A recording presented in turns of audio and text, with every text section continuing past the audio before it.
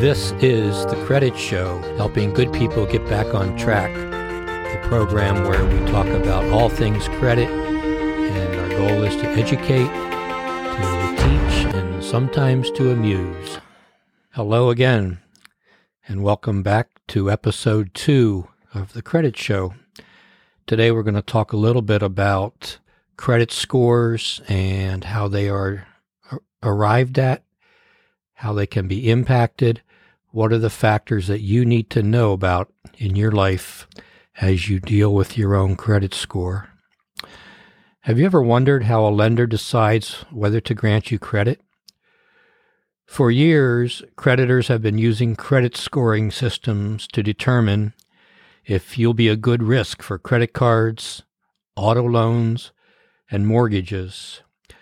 And now, other types of businesses are also using your credit score, including homeowners insurance, your car insurance, phone companies.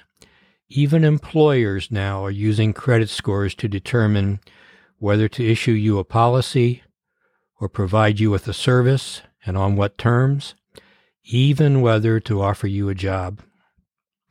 A higher credit score is taken to mean that you are less of a risk, which in turn means that you're more likely to get credit or insurance and pay less for it.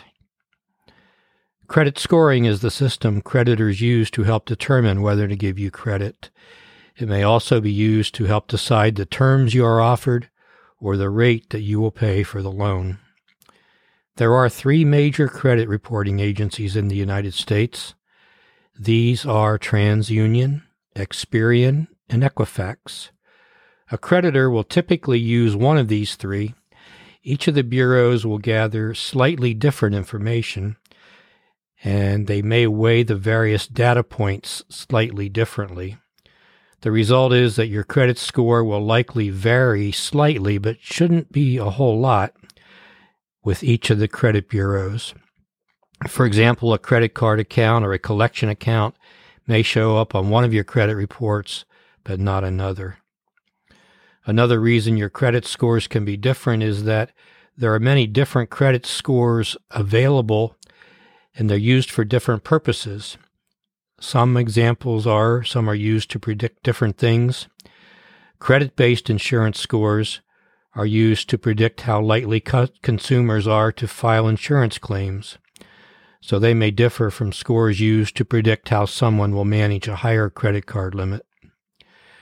Your credit card report gathers information about you and your credit experiences, like your bill paying history, the number and types of accounts you have, whether you pay your bills by the date they're due, collection actions, outstanding debt, the age of your accounts. All these are data points collected from your credit report. Using a statistical program, creditors will compare your information to the loan repayment history of consumers with similar profiles. For example, a credit scoring system awards points for each factor that helps predict who is most likely to repay a debt. The total number of points becomes your credit score, and that helps to predict how creditworthy you are, how likely it is that you will repay a loan and make the payments when they are due. FICO scores, it's another official term for your credit scores, are calculated using many different pieces of credit data in your credit report. FICO, F-I-C-O, you've seen before. That, by the way, stands for the Fair Isaac Corporation. And all that is the company who first developed the scoring system. The data is divided into 5 categories, and each is weighted a little differently. There is payment history, amounts owed, length of credit history, new credit, and credit mix. The importance of each of these categories may vary from one person or another, and we'll talk about them now, how each of them is weighted in your credit file. The most important is payment history, and that score is weighted to be 35% of your credit score, because the first thing any lender wants to know is whether you've paid past credit accounts on time. This helps a lender figure out the amount of risk it will take on when extending credit. This is the most important factor in a FICO score. It carries the most weight because it is true that your past history is the best indicator of your future behavior. Be sure then to keep your accounts in good standing to build a healthy history. Second, and slightly less important, is the amounts owed. Having credit accounts and owing money on them does not necessarily mean you're a high-risk borrower, but there are two components to this section that they will consider. First is how much total money you owe. Even more importantly, though, is what percentage of your available credit are you using. If you're using a lot of your available credit, or you've maxed out several of your credit cards, this may indicate that you're overextended. Banks can interpret this to mean that you are at a higher risk of defaulting. Third is the length of credit history. That makes up 15% of your score. And in general, a longer credit history will increase your FICO scores. The length of credit history is determined by taking the total number of credit accounts you have opened, the years that each of them have been opened, and average that into a number. That will be less important if the rest of your credit report looks good, but it is a factor that is taken into consideration. Fourth is the credit mix.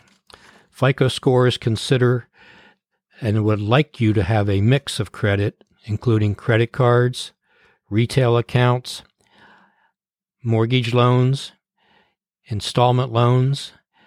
They don't look too fondly on finance company accounts, but that is one of the things they will consider as well. And fifth is new credit. That makes up 10% of your credit score. Research shows that opening several credit accounts in a short amount of time generally represents a greater risk, especially for people who don't have a long credit history. It is best not to open too many accounts too rapidly. So, questions for you to ask. Have you paid your bills on time? You can count on your payment history to be a significant factor. If your report indicates that you have late payments, have had an account referred to collections, or declared bankruptcy, it is likely to affect your score negatively. Are you maxed out? Many scoring systems evaluate the amount of debt you have compared to your credit limits. If the amount you owe is close to your credit limit, it's likely to have a negative effect on your score. Third, as we mentioned, is how long have you had credit? The longer you have credit established is better for your credit score. Have you applied for new credit lately? Many scoring systems will consider whether you've applied for credit recently, and that shows up as inquiries on your credit report. If you've applied for too many new accounts recently, it can negatively affect your score. What they're looking for is hard inquiries, which are inquiries by creditors after you have applied for credit. And how many credit accounts do you have, and what kind of accounts are they? Too many credit accounts can have a negative effect on your score.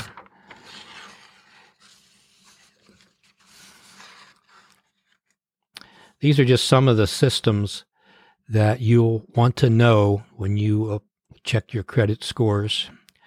Under some scoring models, loans from finance companies will have a negative effect on your score. So what's a good credit score? The answer is, to some degree, it depends.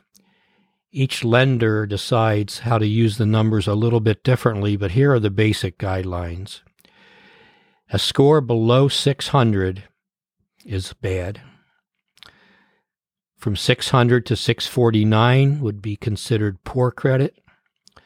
650 to 699 is fair credit.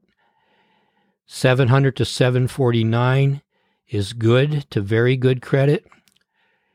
And anything above 750 is excellent credit. Perfect credit score, by the way, is 850. Why your score matters. First, obviously a higher score means you're more likely to be approved for credit. Also, a higher score will translate to higher credit limits, better interest rates, and less need for collateral or cosigner.